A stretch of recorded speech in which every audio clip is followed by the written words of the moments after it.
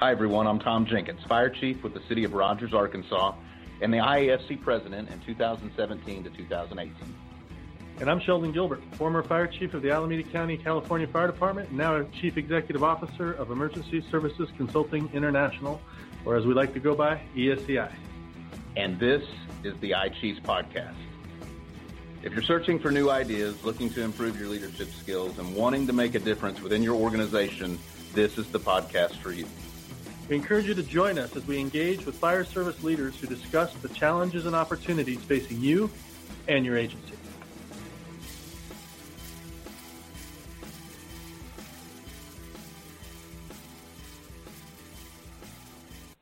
We'd also like to take this opportunity to thank ESO for sponsoring this episode of the iChiefs Podcast.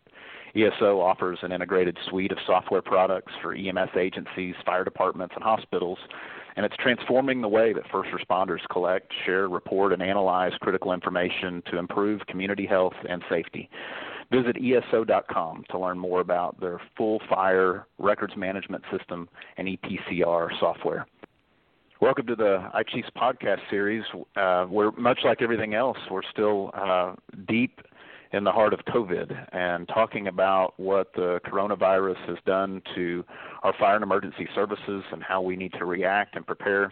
And we've talked already in several episodes about what needs to be done to react today, to take care of our volunteer firefighters and take care of our career firefighters and what's going on the front lines, especially in places like New York when they were inundated early on. But today we take a little different approach, and we talk about what the silver lining is in such a horrible experience as this pandemic has been. And so today we talk about COVID-19, the long-term lessons, and what we hope will make the fire service and emergency services stronger. And delighted to be here, of course, with my friend Sheldon Gilbert as we get to visit with a stunning guest today. Thank you, Tom. It's an honor to be here again with you. And we were talking earlier that I started as an EMT and a paramedic back in 1982, and so we talked a little bit about COVID and N95 masks and science-driven solutions to fire service problems. And so I went back and did a little research. When did I actually get an N95 mask to use for healthcare reasons? And it was in about 1995. And so we have learned over the years that science matters, and we're really, really honored to be joined today by Sarah Janke. Sarah is the Director and Senior Scientist for the Center for Fire Rescue and EMS Health Research, sometimes just called the Center. And Sarah, I want to welcome you and thank you for joining us today. And I know that you're working on, and the Center's working on a whole lot of things in addition to COVID-19. So I thought maybe as a starting point, and then we can kind of drive it down the funnel to COVID-19 and what's going on with that. But what are some of the things that you're working on, that the Center's working on, and where is science taking us as an industry? Well, I'm really excited to be here. I appreciate the invitation and excited to be having this conversation in particular. But the work that we've done in the past over a little bit more than a decade in the fire service has focused on everything from cohort studies, looking at things like risk for injury, cardiovascular risk factors across time, a lot in behavioral health. That's what my doctoral degree is in, looking at how you can make a more resilient workforce. We've had some work that the team has a lot of experience in epidemiology and stats and substance use, so we've done a lot in tobacco, alcohol. We've done some studies on the health of women in the fire service, which has been really interesting. Some on focusing on like bullying and harassment and diversity and inclusion right now, given that's an interesting topic nationally, but I'm kind of working in that area to develop some deliverables. So a little bit of everything, but not excited that COVID happened, but fascinated by the way science is being used in it and used in the fire service, and I'm optimistic about how it can make some changes moving forward. Sarah, one of the things I've always admired about you, and I try to keep my compliments to a minimum, but you're an organic researcher in fire and EMS because your dad was on the job. He's a former fire chief.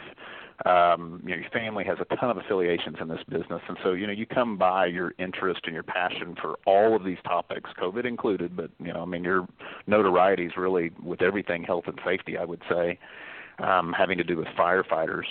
And so one of the things I'm curious about is with your spectrum of knowledge and all the things that you've researched, where is COVID on the spectrum of impact to our business? I mean, what should we where should we be ranking this, and how attentively should we be trying to take all these lessons learned from this pandemic? Well, first, I'm surprised to ever get complimented by you, but I do appreciate that. I really do think that this is one of those instances that it's kind of a big paradigm shift in terms of the way you look at things. One example that I think puts this kind of in perspective is I think 9/11 really shifted the focus in terms of people realizing, wait, we're maybe not prepared for any type of terrorist attack. We're not prepared for what that did to the fire service. And so there were all those efforts to improve at that point in time, preparedness and kind of an after action review of that, and kind of how can the fire service work better and stronger post 9/11. And I think this is really kind of another shift like that. I think this is wow, we didn't see this coming. We weren't able to predict kind of how things would have to change. And now that we're going to have that opportunity to kind of do that, like national and department and individual and crew level after action review for like, how do you respond to this? What did we do that worked? What did we do that didn't work? And how can we take best practices and move it forward? So I think it's huge. I think it's ripe for the opportunity to make a difference and improve if we can do that. But I think there's no better time than now to start those conversations. Sarah, this is Sheldon. To build on that, so if I'm sitting around the station table listening to this podcast, like I hope many are, and we're realizing that science is driving a lot of the policies and procedures and best practices that we're all experiencing and striving for, can you kind of give us how it happens? How does science and facts and determinants that are developed in the center, in the research center, in the laboratory, move to industry best practices and policies and procedures? How do you move your science to the fire station so we know how to implement it? How does that happen? Sometimes stumbling. I will say when we very first started research in this field, in science, like even with like large NIH grants where, you make or given $2.5 million over 5 years to study something, your output on that in science is to publish it in the peer-reviewed literature and to present at a couple national conferences focused on science, and that's successful. When we first started doing that with the fire service stuff, we'd go, FEMA has been funding under R&D these projects, and they'd be like, so what's the output? And the first study we did, I think we published 12 papers off of it, which we were incredibly proud of. And the modal number of publications from even an NIH grant is 0. So 12 publications and some high-hitting, we were super proud of ourselves. And FEMA was like, so what? Like, how does this affect the fire service? And I'm like, well, we have all this great data. And they were like, okay, that's perfect, but how does it affect the fire service? And so it really shifted the way I thought about. And I think the way that you make the science usable and you get it out there is things like this, like taking what we learn from those and doing webinars, writing. Nobody reads the, Journal of Occupational and Environmental Medicine and the fire service at the kitchen table, but they do read fire engineering or Firehouse or Rescue One, or, they check the knowledge net at IAC. And so staying engaged with those types of things, I think really does make a difference.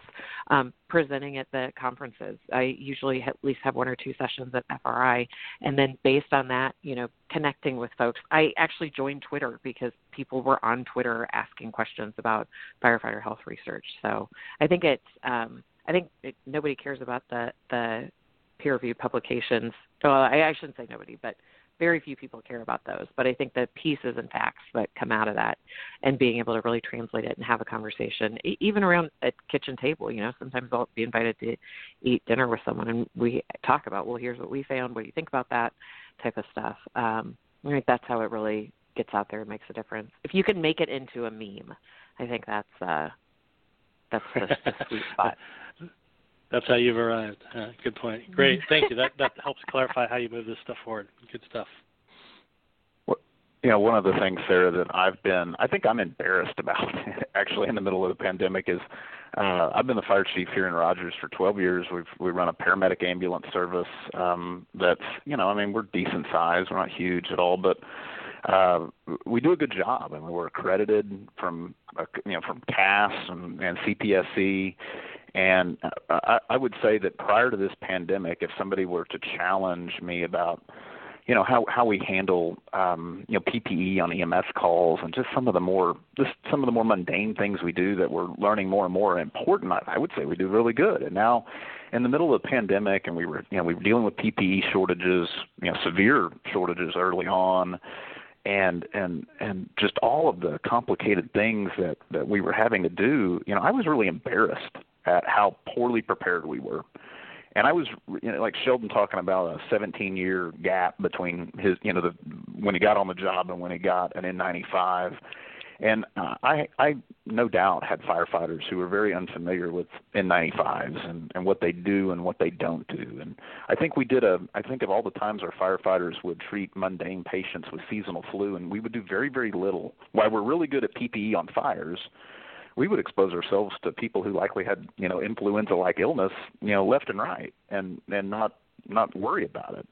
And so I'm frustrated with how ill-prepared I think we were as an industry, because I know that, my example is it's echoed everywhere. What are you seeing? I mean, what are some of those things that you think are here to stay, maybe in terms of PPE or practice that are are just they're good ideas, not just now in the middle of a pandemic, but forever? Well, and again, like silver lining here, awesome that people now understand more than ever about how diseases passed. I mean, who would have guessed that there would ever be conversation about like how infectious something is, the row knot of it, how virulent it is. No one cared about that before. And now, the number of people that were surprised by the 65,000 people who die every year of the flu, we should all know that, because we should all be doing everything we can to avoid the spread of that. So I think things like N95, absolutely. I think really taking these illnesses seriously, really understanding where your high-risk folks are and how to take care of them and respond to them, I think is key. I think understanding what the shifts are going to look like with different, even looking at shifts in call volume and how to get that data, how to use that data, where calls are coming, where they're peaking, where your high-risk areas are. Those are things that it's not exciting. You've been, so for so long, I think a good example is, and I think, Tom, you had mentioned the cold storage fire. After that, there was a lot of conversation about you need to know the buildings in your community. You need to know them inside and out. You need to, there were technologies developed to prevent that from happening again. And I think this is a perfect time where you can go, okay, where are the hot spots in your community that you should be most concerned about? We now know that, nursing homes, obviously, we've always known that that's a high-risk group. But now, where else in your community are you seeing the heaviest hits from COVID, or where would you expect to see it? But everything that I think is amazing is, in the past, who's ever tracked a disease and known hotspots and even known to watch kind of the trends? Well, we know with the flu there are seasonal trends with that. We know that you can track how it goes, and so now knowing where to look for disease, disease trends as they come and go, is incredibly useful. So I think some of those types of pieces of information, understanding where to find them and what to do with them, that's gold mine for the fire service to be able to better do that and to use that. I know fire and EMS are always under fire for justifications of what they do in their communities and how they're being used, how services are being used. I was recently on a call with Lori from the International Public Safety Data Institute, just looking through what they can do in terms of looking at call volumes and shifts in call volumes and where you see kind of the hot spots. And it's amazing what data you can collect, how you can use that data, how you can use it to kind of shape what you do, and then understanding what you might be seeing in terms of shifts in types of calls you're going to get. So there's some speculation and some work going on looking at opioid overdoses. And that as you see what we saw post like Hurricane Katrina, and there was some nice studies done on, ethnographic studies done on how did drug user behavior change when people didn't have access to their treatment facilities or their methadone. And I think we're seeing some of those things come up too. And like, how do you respond to that? Where before you might have been called to a scene and you were treating someone who, now it could be someone who was on methadone maintenance or was getting their prescriptions. It's changing the patients that you're showing up seeing, because they're folks who traditionally wouldn't have gone with anything from the street, but now they don't have services. I mean, it's just kind of the depth and breadth of what you can know now is just hugely different than even 5 years ago. That's a great point, and it kind of leads me to another question I have for you, Sarah, and that is, probably much like consulting, but a lot more. Science is a garbage in, garbage out proposition. If you don't have good data going in the front, it's going to be hard to get accurate stuff coming out the backside as far as findings and recommendations. How do we as the fire service contribute to the necessary data for the center and for you to do good research? And I'm talking everything from CAD systems to record management systems, and then exposure reporting systems, and the importance of that. And how important is this data, and how is it aggregated, and are you comfortable with the way that it's aggregating, and are we getting stuff to you at a national level that's usable and credible? I think it's getting better every day. I did mention Lori and the work that they're doing with Enforce. I think that and the capabilities of that are phenomenal. I think we need more people tracking.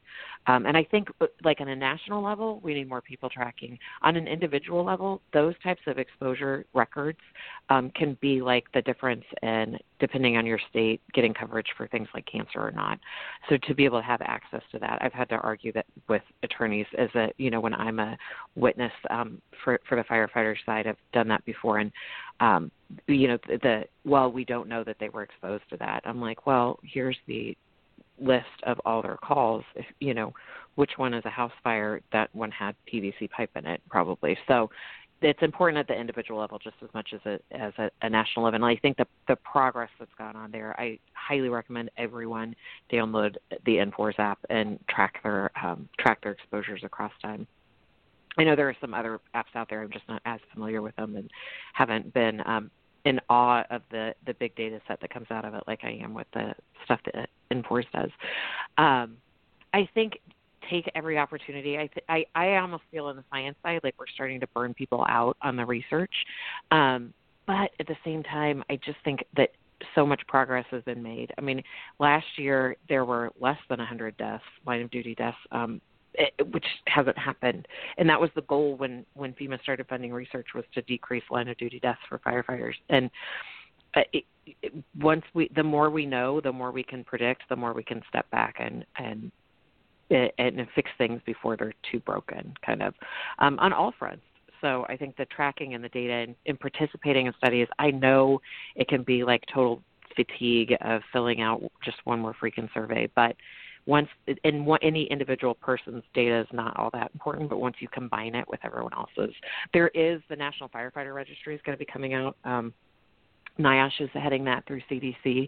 That's going to be coming out, and hopefully the next year. We've been doing the prep meetings, but the goal is to get several. I think the goal is 100,000 firefighters that put their information in there, and it's going to be a little bit intimidating. They are going to ask for Social Security numbers so they can track if you develop cancer, because that is going to be in those are in like death certificates. You can pull it later, but it's going to be a little bit of a tough sell to get that. But that's where we get the data about who's getting cancer, who's dying of cancer. So I think it's, and I think with COVID, there are COVID trackers out there. I think every firefighter should be at least in one COVID study.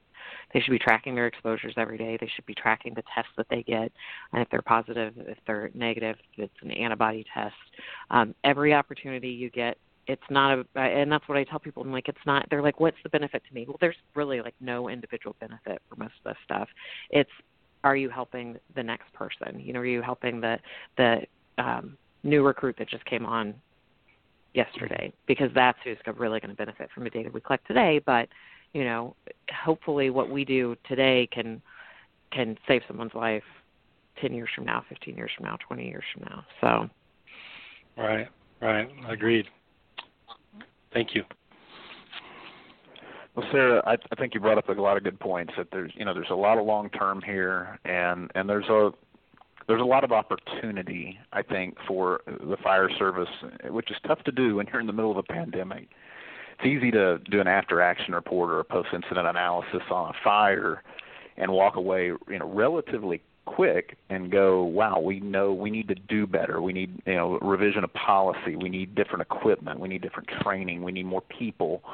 This is one because of the duration, I think. It's just we shouldn't get fatigued at the fact that we kind of need to be keeping these good ideas that need to stick, and we need to make sure that we honor our obligation to the job to make it better, for all the points that you've brought up today.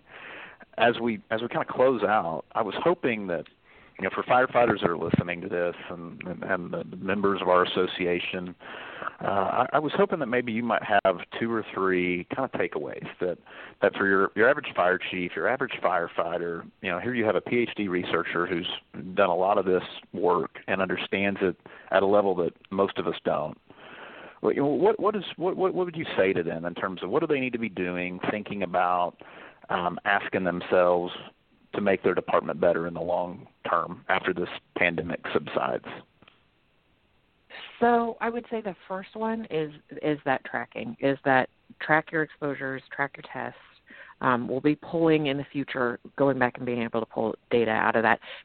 There's a great COVID-19 tracker I think it's out of Harvard, that you can download on your phone. It reminds you to track it every day.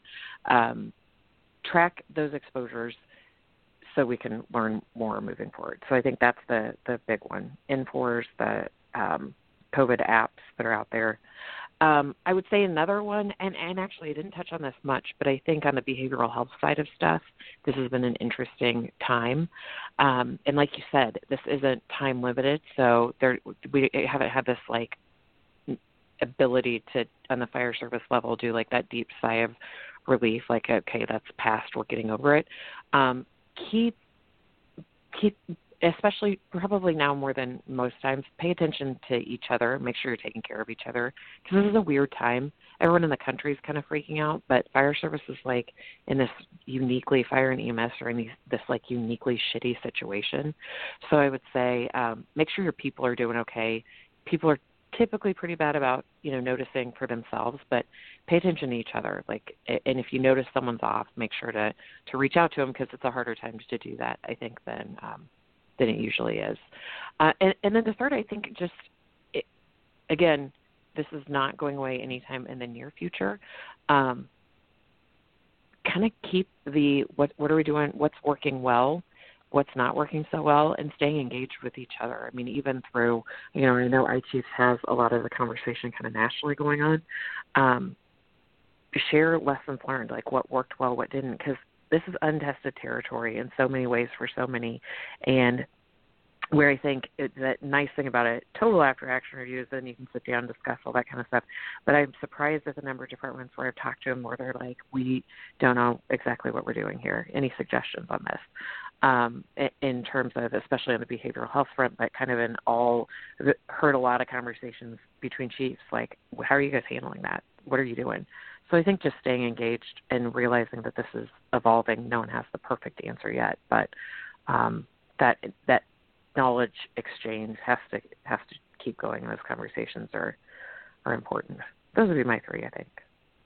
I think those are great. And as I expected, you've been a wonderful guest, and I think on the behalf of the fire service, it's probably important to point out that we appreciate the work you do for us. That I know you've been in Rogers, and we participated in some research, and you've done a fantastic job.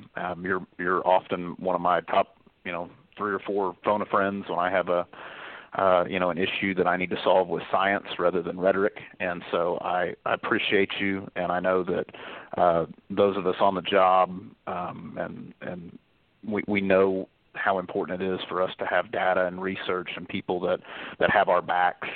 And you certainly, all joking aside, you walk the walk, you talk the talk, and you're certainly deserving of our appreciation. So thanks for joining us today.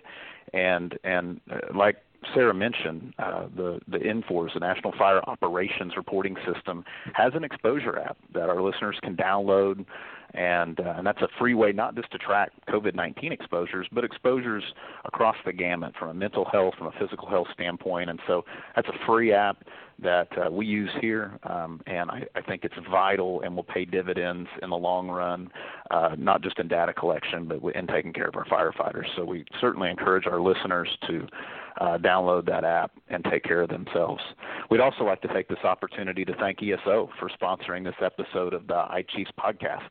ESO offers an integrated suite of software products for EMS agencies, fire departments, and hospitals, and it's transforming the way that first responders collect, share, report, and analyze critical information to improve community health and safety. Visit ESO.com to learn more about their full fire records management system and EPCR software. Thank you for joining us for this episode of the iChiefs podcast series. We'll catch you next time. Thank you for joining us for this iChiefs podcast. You can find us on Apple Podcasts, Google Play Music, or Spotify, where you can subscribe and be sure to never miss a show. If you found value in this show, we'd appreciate you rating us on iTunes, or you could simply tell a friend about the show. That would help us out too. Thanks for listening, and we'll see you all next month.